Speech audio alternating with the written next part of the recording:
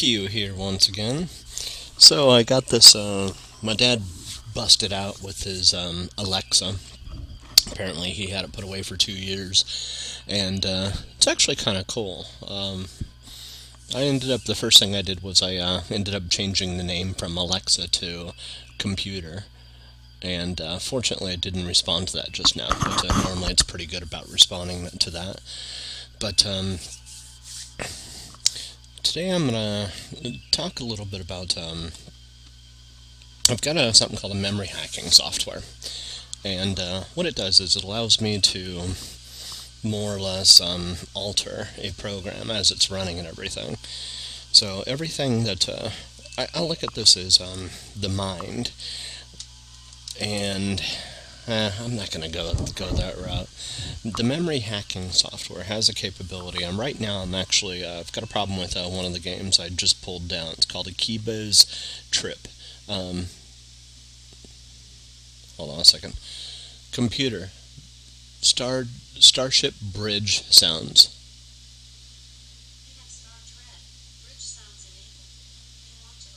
Yes. Computer loop.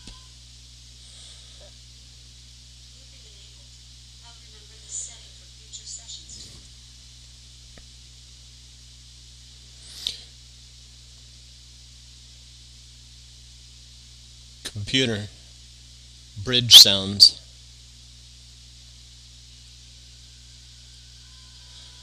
Computer loop bridge sounds.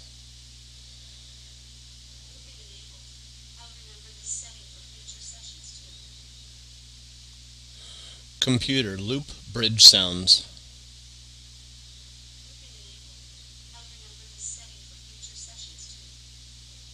Why is it not playing it? Computer bridge sounds.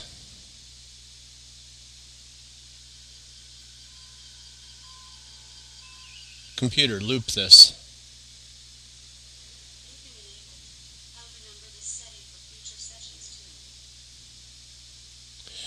Computer stop all.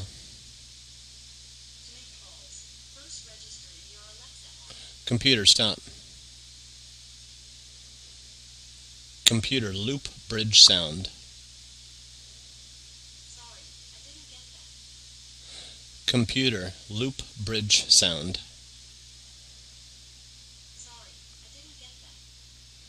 Computer play Starship Bridge sound.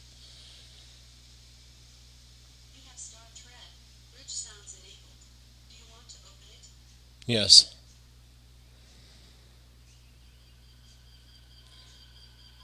Loop this. Computer loop this.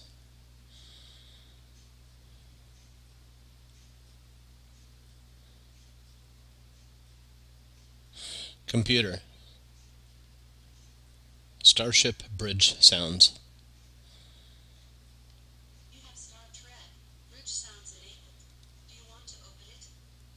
Yes.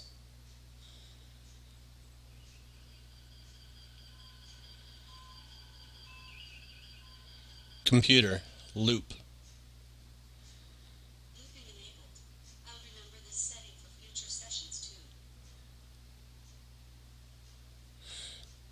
Computer Star Trek Bridge sounds.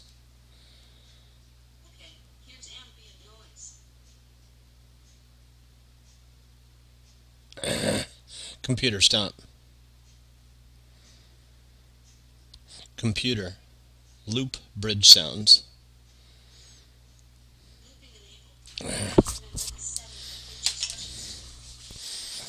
This could be frustrating.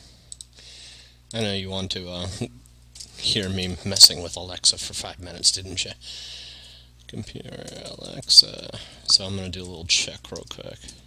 So one of the things I really wanted to do, or I like the idea of doing, is without actually having a physical computer here, as Alexa responds, being able to program through my voice. So being, for instance, having Alexa maybe respond to sounds. specifically. It being able to find devices without me actually physically having to set up that device on the computer and everything. So, computer, play bridge sounds.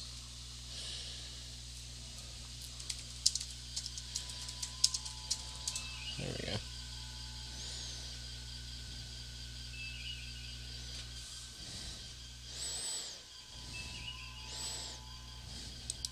So, but I'm a little bit, I gotta, I, I'm not disappointed. I think it's kind of cool for a start.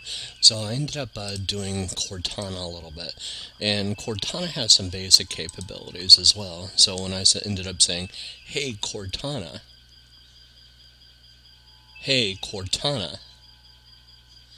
See, Cortana isn't responding right now.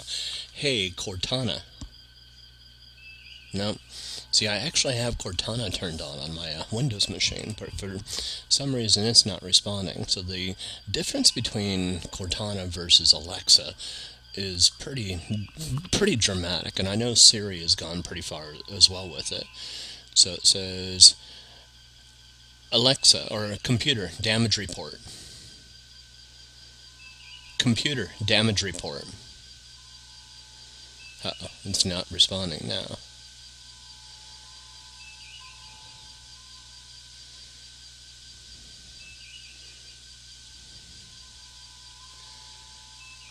Yeah. Oh, Star Trek Bridge Sounds. By Sound Skills. Enable. I've already enabled it. There we go. Computer, Star Trek Bridge Sounds. Okay, here's ambient noise.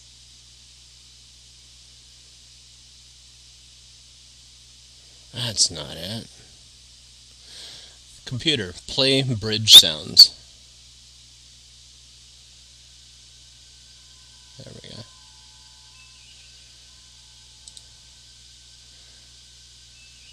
Computer, loop bridge sounds.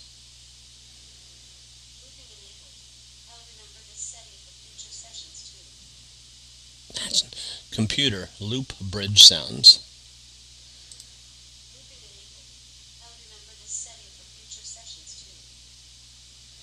Computer, play bridge sounds.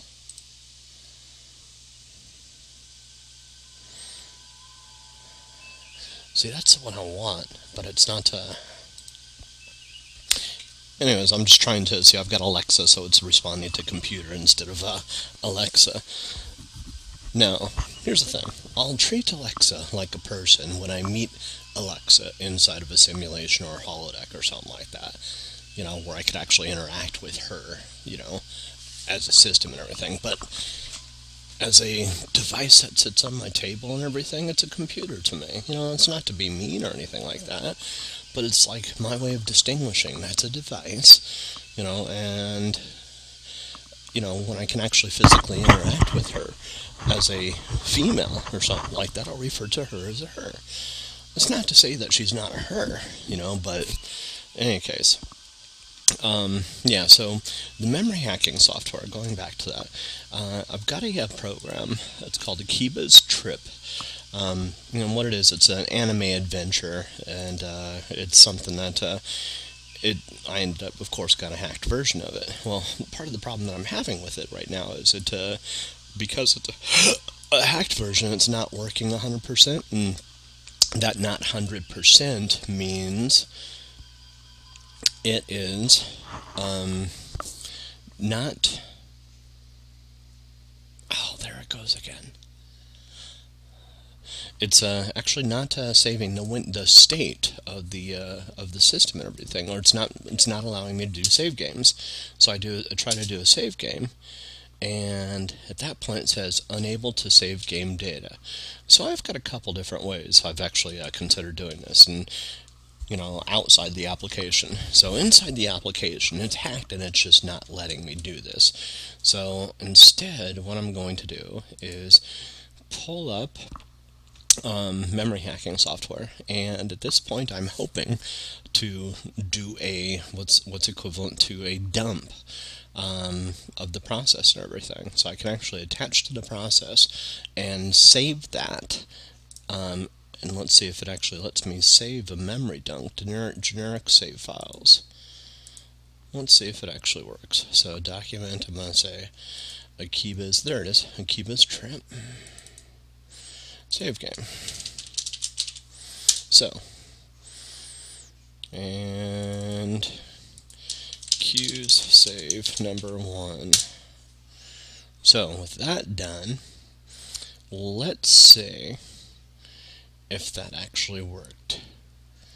So I'm going to close this process altogether. So let's see. Save load, exit game. Nope.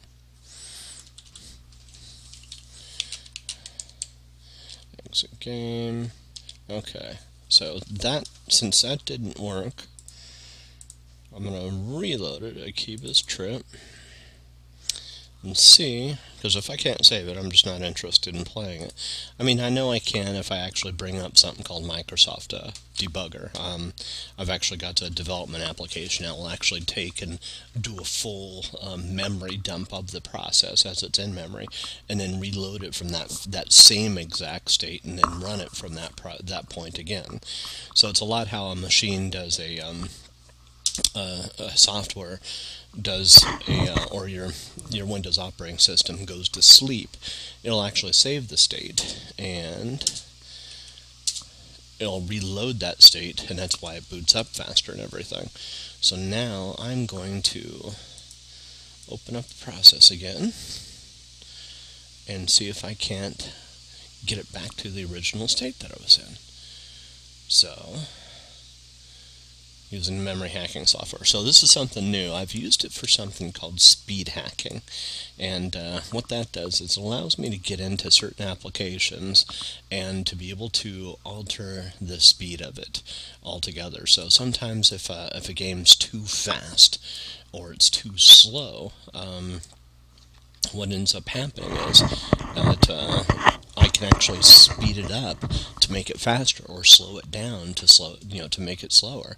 And Cuphead's a great example of it. Cuphead was definitely made for a different machine and everything, and with the speed that it runs, it's fucking impossible, to play.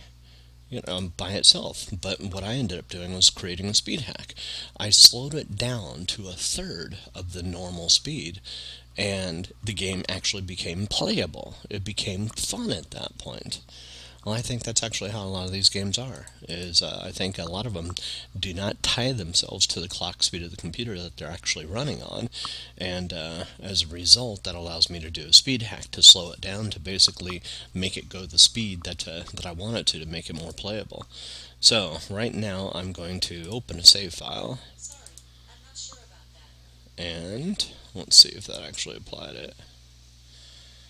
Nope, that didn't work. Insert address, tools.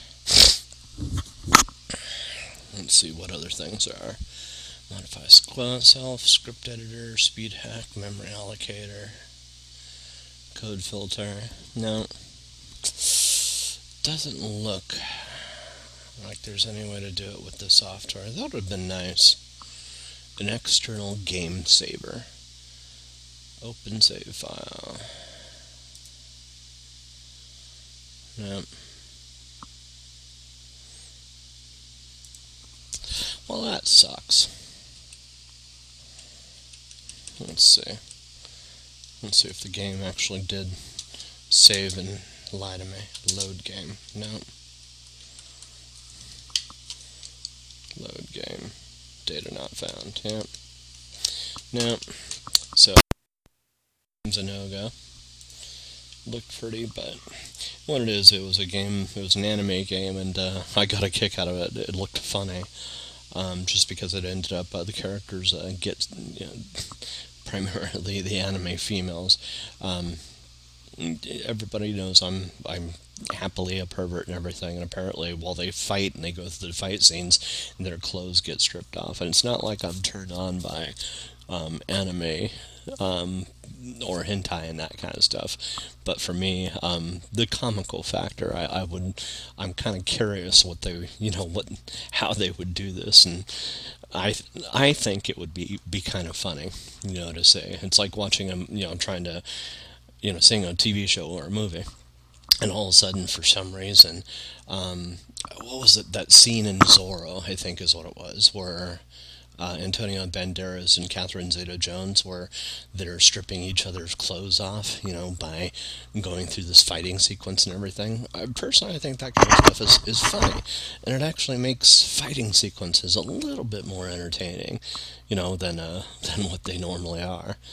So I was kind of curious, what do they do with this in an anime? How much, how far do they take it, and, what goes on? So, anyways, I was just wanting to check it out. It's the first game I'd ever heard that did that, and I saw the screenshots, and they look decent, but I wanna see it in action, wanted to anyways. But now that I can't do it, guess what? It gets uninstalled. Akiba's gets uninstalled. Boom. Akiba's Trip Undead and Undressed. Sorry guys, I wanted to play a game, but your stern warning against pirating apparently is doing wonders. Us poor people won't be able to afford it. So, in any case, yeah. So it is what it is. In any case, what else? Memory hacking software didn't work. Watched Bohemian Rhapsody last night.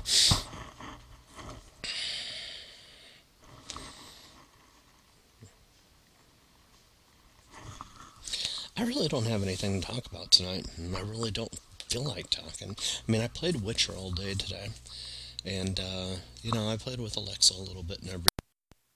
But besides that, I've been trying to figure out this language. So The Witcher is based in the year 1250, and again, for me, I'm taking everything and saying, okay, look, draw the lines for history and say, this event in 1250 is real.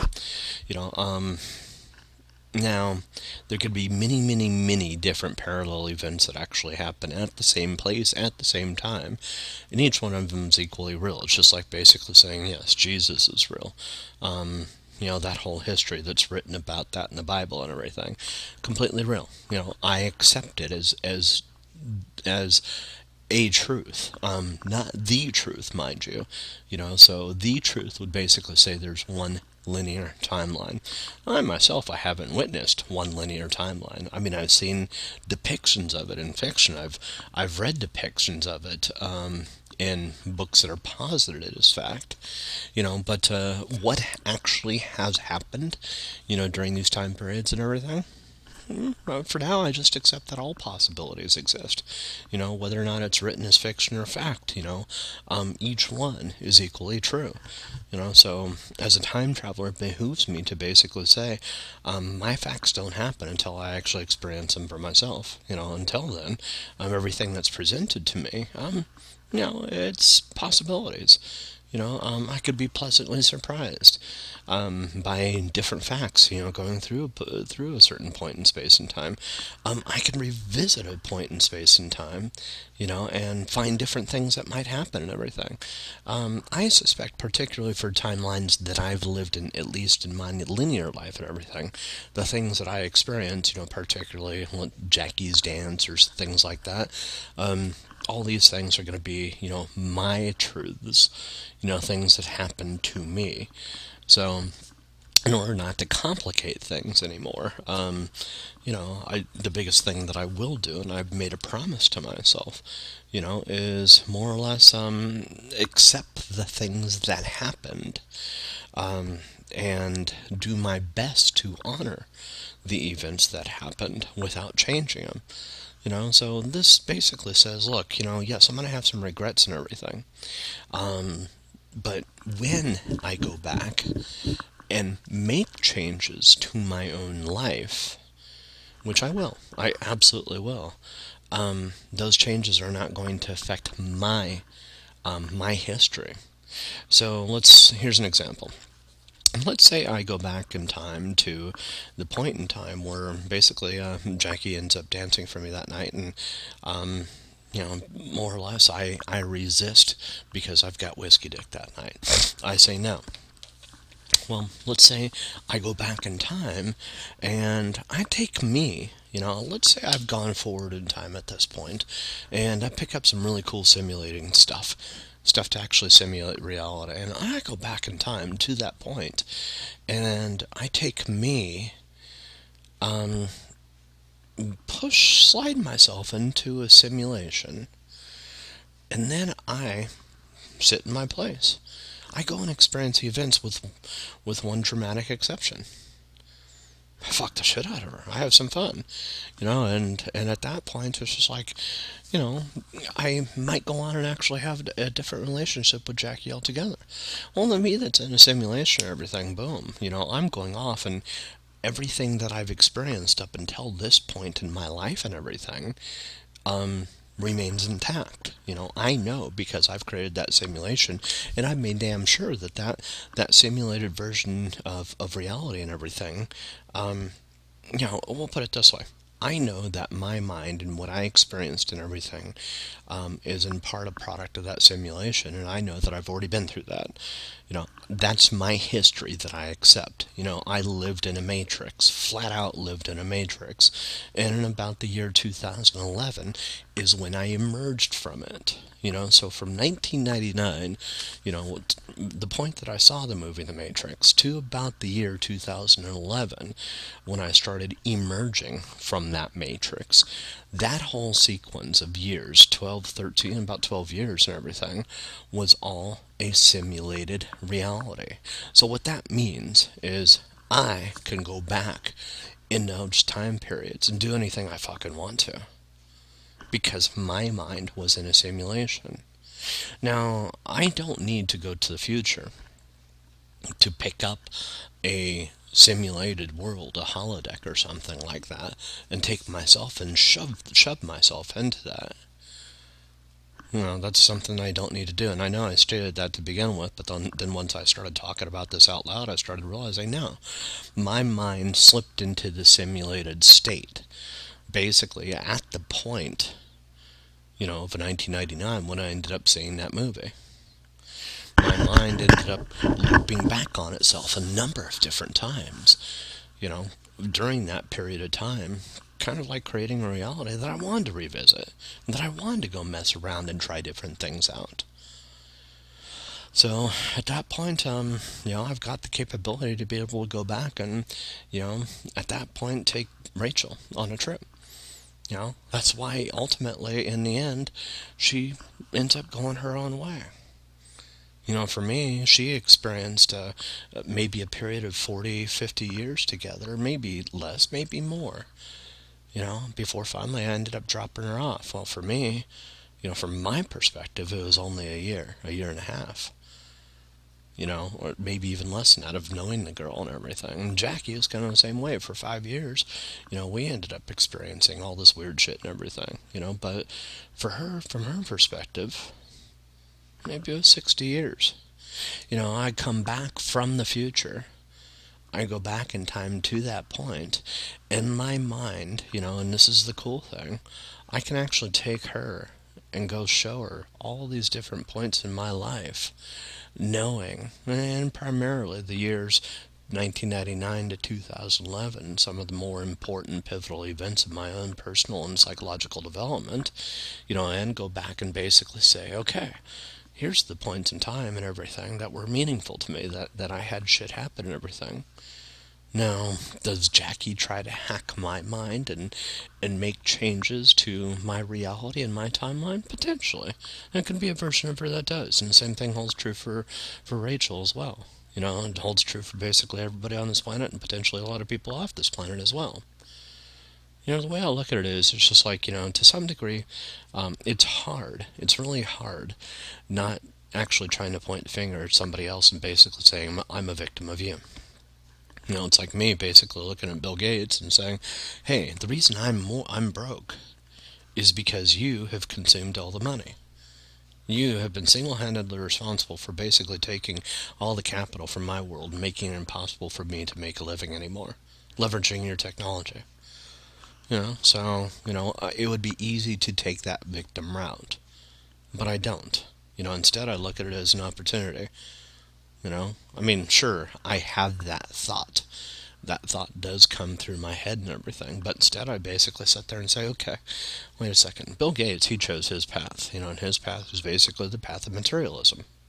There's nothing wrong with that. I wanted it at one point myself.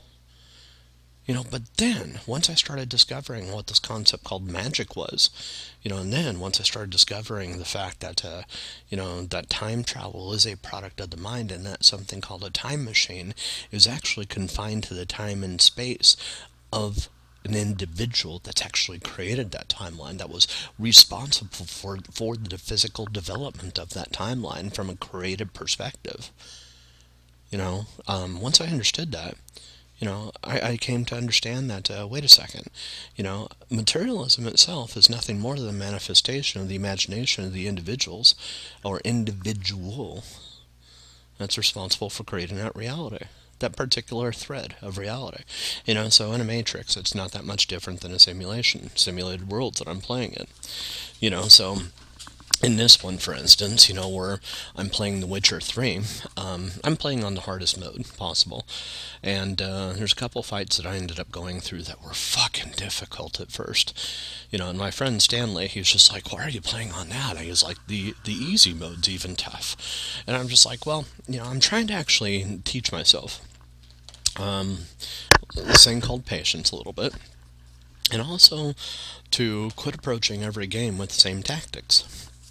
And really, I was playing Watch Dogs, and I played in realistic mode for it. And in particular, the second one, because of the diversity of options that are actually offered within it, I ended up going down a route that I didn't expect myself to actually take, which was, leveraging combat to a certain extent and everything, but leveraging highly stealth operations, and in addition to that, also leveraging the radio-controlled vehicles and everything in order to be able to achieve the missions.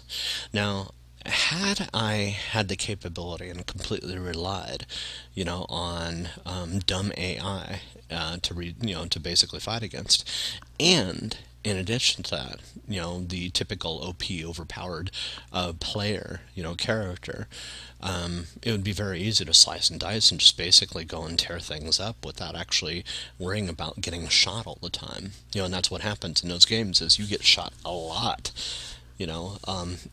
And typically when you're playing at the easiest level, they're more or less pings. It's almost like you're a Terminator robot going through this world and everything, of which, all the bullets are bouncing off of you or barely causing you any physical damage and everything. You get in there, it's just like, boom. It's real easy to, to level up and go through things, because you can get shot 30 times and not even worry about death and everything, and just tear through the other people without even thinking about it. Well, I mean, that's one way of playing, and I certainly enjoyed that way of playing for a while, and at that point I told myself the story, I'm playing for the story, right? I'm here because the story itself is part of the mission and everything. Well, and then, I ended up getting into a little bit of a debate discussion with a friend of mine called Bennett, and he ended up discussing tuning, and how some of these games are tuned. And I'm just like, okay, I'd heard this argument before, but I'm just like, you know what? To some degree, he's right. Some of the harder levels and everything, particularly for some of the games that actually offer a lot more robust options, to be able to achieve the missions and everything, and the tools and everything that are actually used, really make it interesting in order to be able to achieve the missions and everything. So with those options that are being offered and everything, what happens when I play a game like Watch Dogs, which I knew involved a lot of stealth and hacking, that kind of stuff. So that's why I played it on the realistic mode. And it turns out I actually had probably the most fun I've had in a game in a long time playing Watch Dogs 2. Watch Dogs 1, not as much, because the options that are offered aren't as broad, but Watch Dogs 2 offers so much, and the missions really kind of like challenge you, particularly in realistic mode and everything, as you're going through it. Well, I don't know what the easy modes are like. All I know is I enjoyed the tough mode. So, anyways, playing Witchers is kind of the same way. Witcher 3. I played it on the easy mode before, and it's just like, man, it's kind of a bitch fighting the first guy. And I expected it to be easy, but I'm just like going, I'm just not interested in playing this. I mean, I did that 3 times, picking up that game. Well, then I ended up setting the difficulty level to the absolute hardest, and at that point jumped into the mission. And at that point, once I did that, it's just like, okay, I prepared myself for this difficult mission and everything, and got in and, had a fucking bitch of a time with the first wraith. It was a wraith that was in this kind of like a graveyard and everything, and it ended up, it must have killed me 25, 30 times and everything. So at that point, I'm just like, but I stuck with it, and I paid attention to the storyline and everything. I'm just like going, okay, this is difficult. Then I got to this point of fighting a griffin last night, and that griffin kept me fucking up, forever last night. But, it was tough, and at this point I'm dodging, I'm weaving, I'm ducking, I'm throwing my spells, I'm learning the keys, and I'm sitting there going, this is just so fucking difficult, but I had prepared myself for it.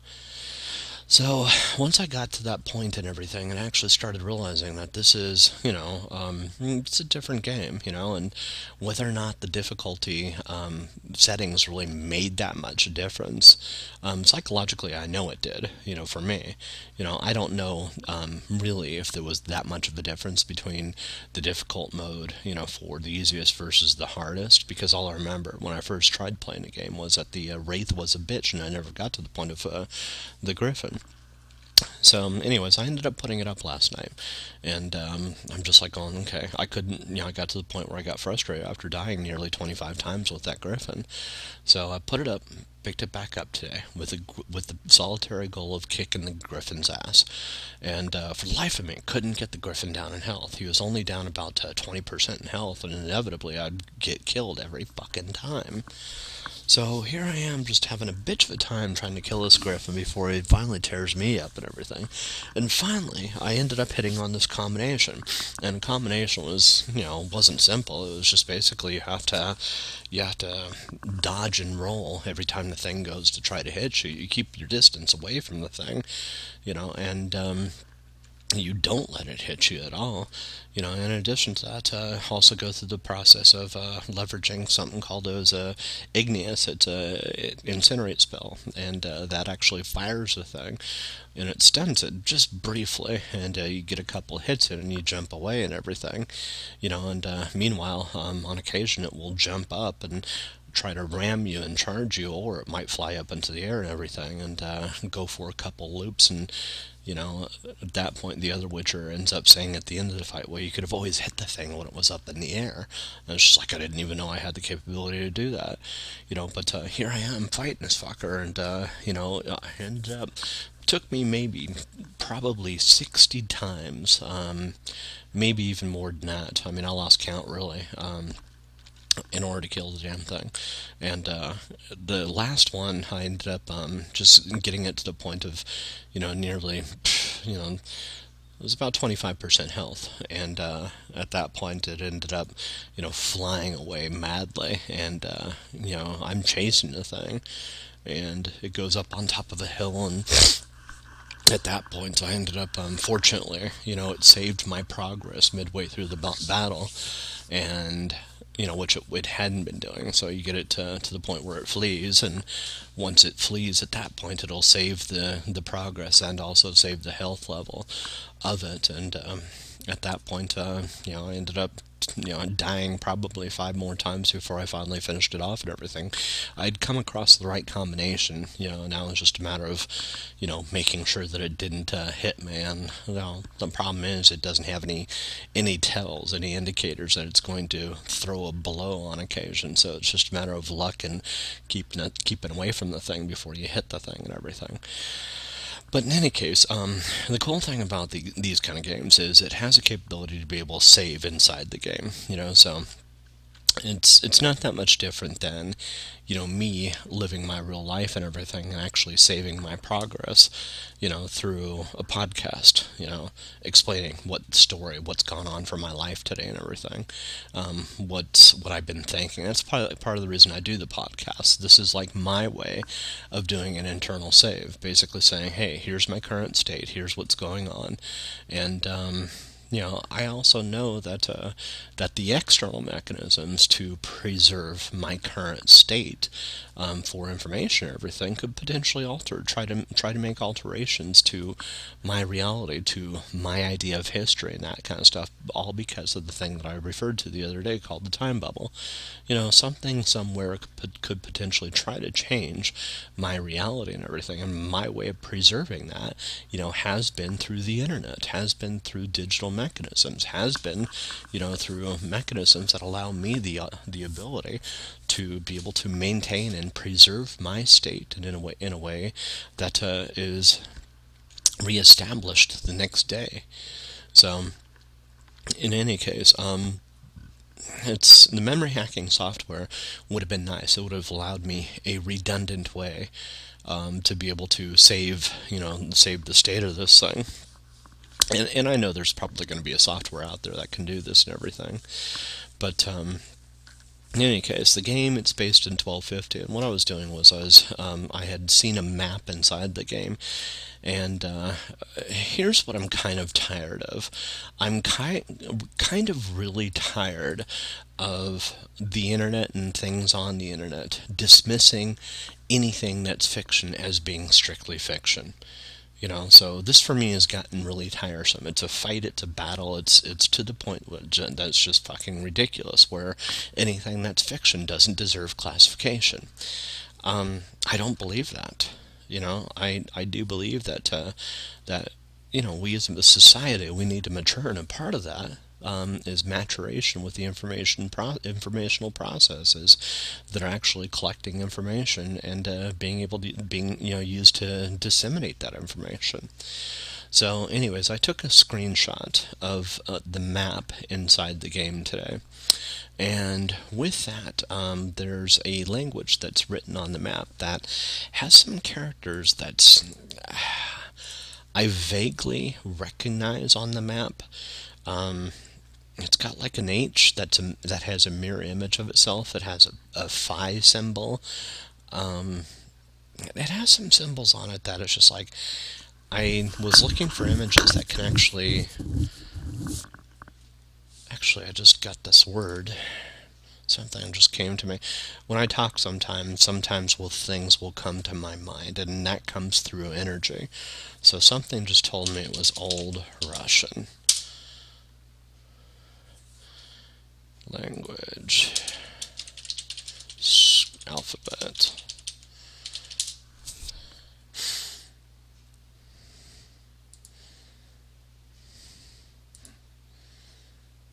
I'll be damned. There it is. So it's an old version of the Cyrillic alphabet.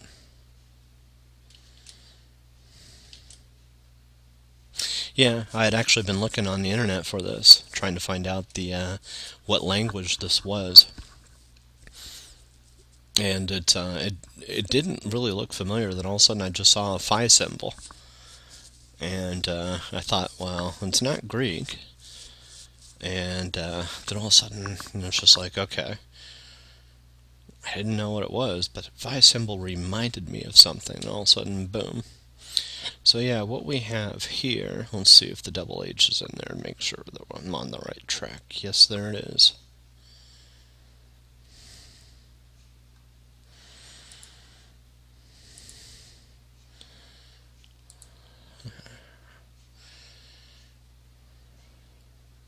Huh, interesting.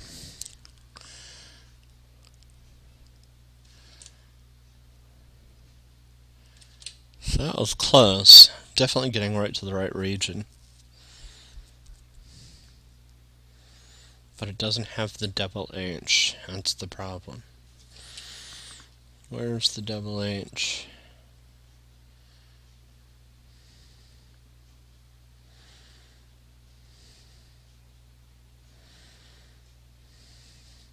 Looks like it's more Slavically based. So here's the thing. It's just like I've seen things out there that actually try to classify it as fictional and just basically dismiss it. And that's the thing about fictional is that fictional is a wonderful way to say we're not interested in trying to actually classify this information further. And quit looking, here for an answer. Okay, fine, whatever. So it means I've got to find an answer for myself elsewhere using other mechanisms. And that's exactly what I've done here. And so yeah, it looks like it's a cross between Slavic and Cyrillic. And Old Church Slavonic. Hold on, this might actually... There's my phi. But it doesn't have the double H. Let's make sure I'm saying what I'm saying. So it's the H with something in the middle. It's basically, it's a...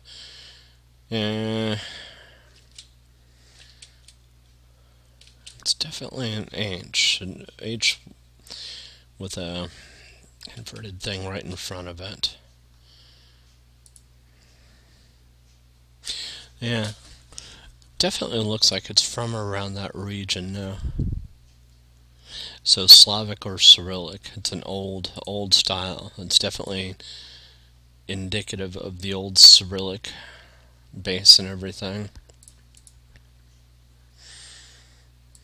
So it's indicative of where this comes from. So who developed Witcher 3? So here's the thing. Developers are channelers from their past. So basically this is the bubble that I was referring to yesterday. When I talked about that time bubble and everything, programmers are responsible, for channeling that information, these ideas, and they channel it in a creative way, and that's actually kind of where some of these games come from. And it looks like it's published by CD Projekt, and see a whole bunch of Slavic names here. So, who's the studio? Developers, publishers, CD Projekt Red.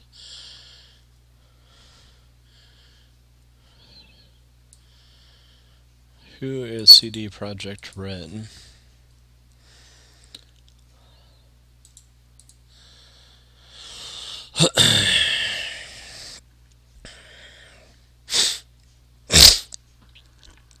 Oh, they're the ones making the new Cyberpunk. That'll be cool. So, who are they? Where are they from? Media.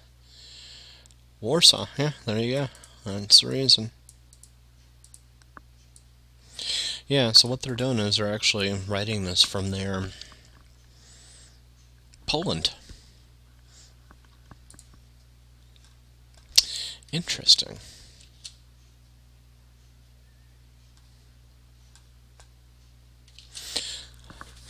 Yeah, so it's indicative of their history. It's interesting how they're capturing it in a video game. So, in any case, I've been doing a lot of wandering with my discussions lately. So I saw Bohemian Rhapsody last night. That's the one with my parents. I saw that with my parents, and it was decent. Here's the thing. It's definitely a Bollywood movie. Now, I don't know who claimed to present this and everything, and look, I'm going to say this. Technically, it is highly accurate when it comes down to the filmmaking processes used. Now, the only complaints that I have about the movie altogether is the cold heartlessness of the acting altogether. It's very methodical, very machine-like, very unemotional. And it needed to draw in the viewer more from an emotional perspective. That's one of my biggest complaints about the thing. Mom, Dad asked what I thought of it and everything, and for me, it was at first it was a little bit painful, to watch. But I got into it because of the Queen music and everything, But the technical accuracy alone doesn't make a movie. Now, overall, I just think that a little bit of understanding of human emotions by those that develop this um, needs to be done, for a project like this. Now, it's still good. Don't get me wrong. I mean, I couldn't have done something like this, without hesitation. It's still good, but and the music is just like I fucking love Queen, and I love the story and everything behind it. Now also one other complaint that I have too is making sure that whenever a movie is developed like this, that that the other things that actually go inside of it are historically accurate. There's a song that they had playing, "Can't Touch This." Touch this. Release date.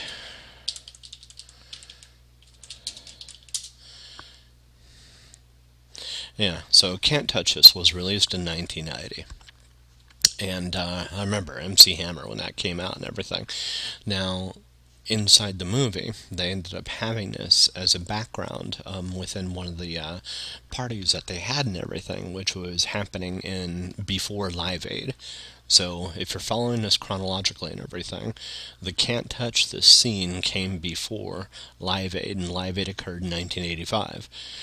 So there was a little bit of a problem when it came down to the introduction of the song "Can't Touch This," that at the party, that just completely shatters, the whole illusion of the linearity to this song or to this movie and everything.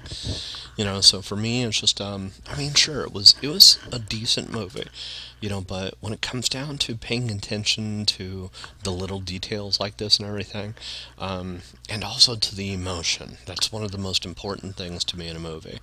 Is especially a movie that details, something people are highly passionate about. And Queen and most bands, particularly a band that's done as well as this, they have a passionate user base behind them, a passionate, you know, crew. I mean, I fucking love Queen. It's like Van Halen. I'm not looking for drama.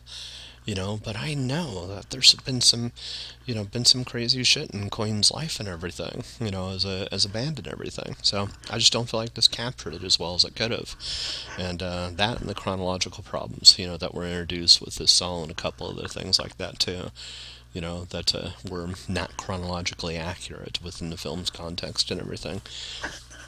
Just detracted a little bit from it. But overall, I'll say it was decent production. Other than that, I mean, my mom and dad liked it, and I think they liked it more than me.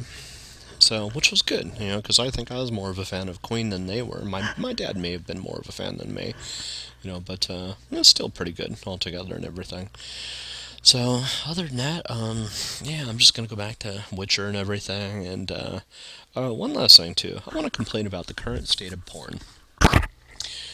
A lot of the websites that I go to, are doing kind of the same thing over and over again. Now, I don't know who to complain to about this and everything, but when it comes down to it, it's just like, what is with the fucking lewdness, that in using and describing these things, there's the same keywords that are used over and over and over again. Whether or not that's, I mean, something that just absolutely fucking annoys me is squirting. I mean, come on. So the woman's pissing and they're acting like that's actually getting her off. Fuck no, that's fucking stupid. All the way to things like, what is it? Okay, cream pie, I think it's kind of funny. I kind of chuckle whenever I hear that and everything. But here's the thing. Why is it so necessary to identify the sexual actions and everything with vulgarity or lewdness or something like that? You know, um, in my opinion, sexuality isn't. I have never wanted it to be a vulgar thing. I enjoy it. Don't get me wrong, but the whole idea and concept that, that it has to constantly be linked, to these words and everything. It's just like, oh, come on. And not only that, but the lack of creativity when it comes down to some of these videos. Now, I don't know what I'm looking for, but all I know is when I do a search for outdoor, or when I doing a search for public and that kind of stuff, why is it I'm still getting, somebody calls, some girl that they end up, having sex in a toilet. That's not in fucking public. That's in private. You know, even though it's a quote unquote public toilet, the fact is the door's closed. So when we're talking about public, we're talking about exhibitionism, right? Unfortunately, a lot of these people that are actually putting these keywords out there don't understand this concept and everything. The same thing holds true for outdoors. It's just like, look, you know, um, in my opinion, they're kind of reusing the same themes and same concepts over and over again, and they're not actively trying to explore outside these boundaries. Now, some people over in Germany certainly, are taking it to a different level and everything. They're trying, but in a lot of cases, it's kind of like contrived. I mean, they're doing a decent job. Don't get me wrong. When it comes down to taking people and more or less having sex in front of crowds and that kind of stuff on a public stage and everything. That's kind of interesting. And years ago, there was something called nude-n-public.com and everything that actually had women that are walking around stark naked and everything. But why they don't explore public concepts of sex and nudity more often, more frequently, and it's always confined to a bedroom or a scene inside of a house or something like that. It's just like, look, a house is a decent setting and everything, but come on, take it outdoors. What other places can you go to? I mean, a house is in itself just one location and everything. And they do it, one of the ones that I like is called Dancing Bears. I get a kick out of it. These guys are actually doing strip shows for women. And strip shows for women are far, far, far different than they are for men. The women are actually getting into it and actually doing things with the men where, you go to a strip show where the women are performing. Rarely, if ever, do the women actually do anything with the men. So, you'd be surprised what's going on with the women and everything. But in any case, Dancing Bears, it's happening in pool halls. It's happening in offices, where basically 2, 3 guys are dancing for, 100 women. They're getting blowjobs and all this other shit and everything as they're more or less strippers that are dancing for all these women and everything. So they're in different settings. They're in offices. They're in bachelor hall or bachelorette parties. They're, in basically nightclubs that have been rented out for the night. They're in so many different, places where you can have so many different women. It's just like, wow, why is it, there's very little content that's actually associated for this stuff and everything, when there's so much of basically two and one guy, one girl, or a threesome or foursome, that's just the confines of it altogether. So for me, it's just like, why, particularly with the fact that these producers have been producing the same shit since the 1970s. Literally, it's been kind of the same content since the 1970s. It's only expanded, in number, in volume, but when it comes down to creativity, where's the creativity with some of it? I especially watching some of the earlier porns and everything, it's like there seemed to be a hell of a lot more creativity with the older stuff than there is the newer stuff. So in any case, I'm kind of putting the energy out there, basically saying, look, I'd like to see more in this line and everything, in this avenue. Possibilities out there, and hell, if you've got energy that you want to send my way to hopefully, if I. This guy needs to get laid. It's been too long, so I would love to actually have that opportunity and chance. But in any case, going back to the whole time travel thing and everything, I keep on coming back to this concept and this idea and everything, of time travel, and I've been studying a lot, you know, of this my entire life, but more so in the last couple of years and everything. And I just got done watching an episode of DC's Legends of Tomorrow, the last one in December. I finally caught up on all the episodes and everything. And what they've done is they've discovered magic. And there's really no discussion about this, but they end up coming across a looping problem from the inside. And that is one of the members of the group of, I think it's about 6 or 7 people altogether. He ends up basically destroying a relationship that he was in, more or less for selfish based reasons and everything. And what ends up happening was it fucks up the entire team. So everybody, on the team ends up, going completely different directions. And in the future, in 2018, he does this in 1970 or something like that, and he's picked up in 1985 or something like that. So where he's basically 30 something when they pick him up, and in the year 2018, he's still with them. But at that point, that was weird. That was random. Um, so in 2018, they take him from the year 1985 to 2018, so he's still only 35 at that point. Technically, if you want to look at his year and compare it to, his how old he is, then you might believe that he's 65, but really he's only 35, at least mentally. So, in any case, he ends up more or less they discover that he is totally fucked up time. He's the magic user. He's the one that's actually versed in spirits and magic and all this other stuff.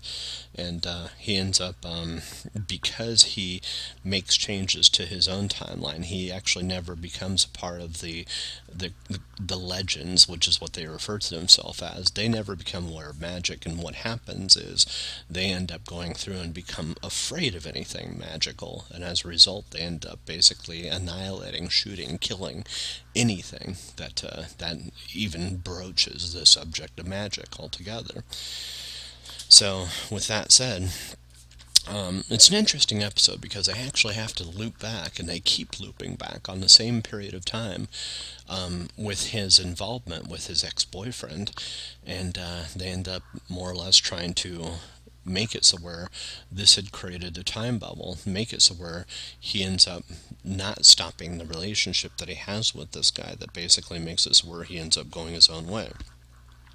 So they loop back on this point and everything, and in one future, half the team's dead in the year 2018. In another future, the other half of this team is dead. In another future, there's various different timelines, and they keep on coming back to it. In another future, everybody turns into a puppet. So this is indicative of the nature of time and how time travel works. It's a product of the mind. It's imagination. Leveraged by an analytical mind. Used, like I'm programmed. So, for me, the more I'm discussing this, the more I'm solidifying my reality. I'm pouring the concrete for it, and the more or less I'm trying to basically say, look, I come from a place. Basically, this is my past. From 1999 to 2011. I had a lot of events, a lot of weird things happen and everything, but a lot of wonderful things happened to me. And I want to go back to them. I want to experience them again. Now, this doesn't mean altering my history that led me to being me. Because every time I make changes to that timeline, we'll create a separate thread. My primary history will remain unchanged. My current things that are going on and everything will remain unchanged. Now, currently, I have had no capability to be able to do this, but I know that there's threads of me that are, on an active basis, doing this. Something becomes enlightened and has this capability, and it creates a thread that creates the possibility that makes changes in the past, and at that point those past that bubbles up to the past our future, and I see the results, through TV shows, through movies, through video games, through all this stuff and everything, and to some degree I'm doing this interactively too by playing the games that I'm playing and everything. Currently I'm actually learning about magicians and wizards back in the year 1250. 1250. I mean, 900 years ago, to 1,000 years ago almost. No, was it? My math is horrible there. 800 years ago. 770 to be precise.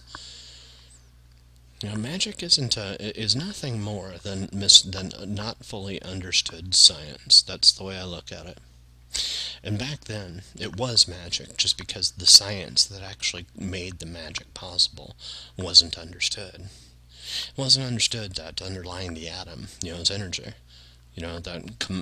Creating that energy and creating the form of that energy, is something called physics. And there's different ways to configure energy other than physics. Physics isn't the only game in town when it comes down to configurations of energy. Computer science is another way to configure it. Philosophy is another way to configure it. Physics is more or less the interpretation. It's the way to analyze different configurations of energy and actually interpret it from our reality. And it's also a way to manipulate that energy as well. But it's not the only way to manipulate that energy. It's not the only mechanism of speaking to energy.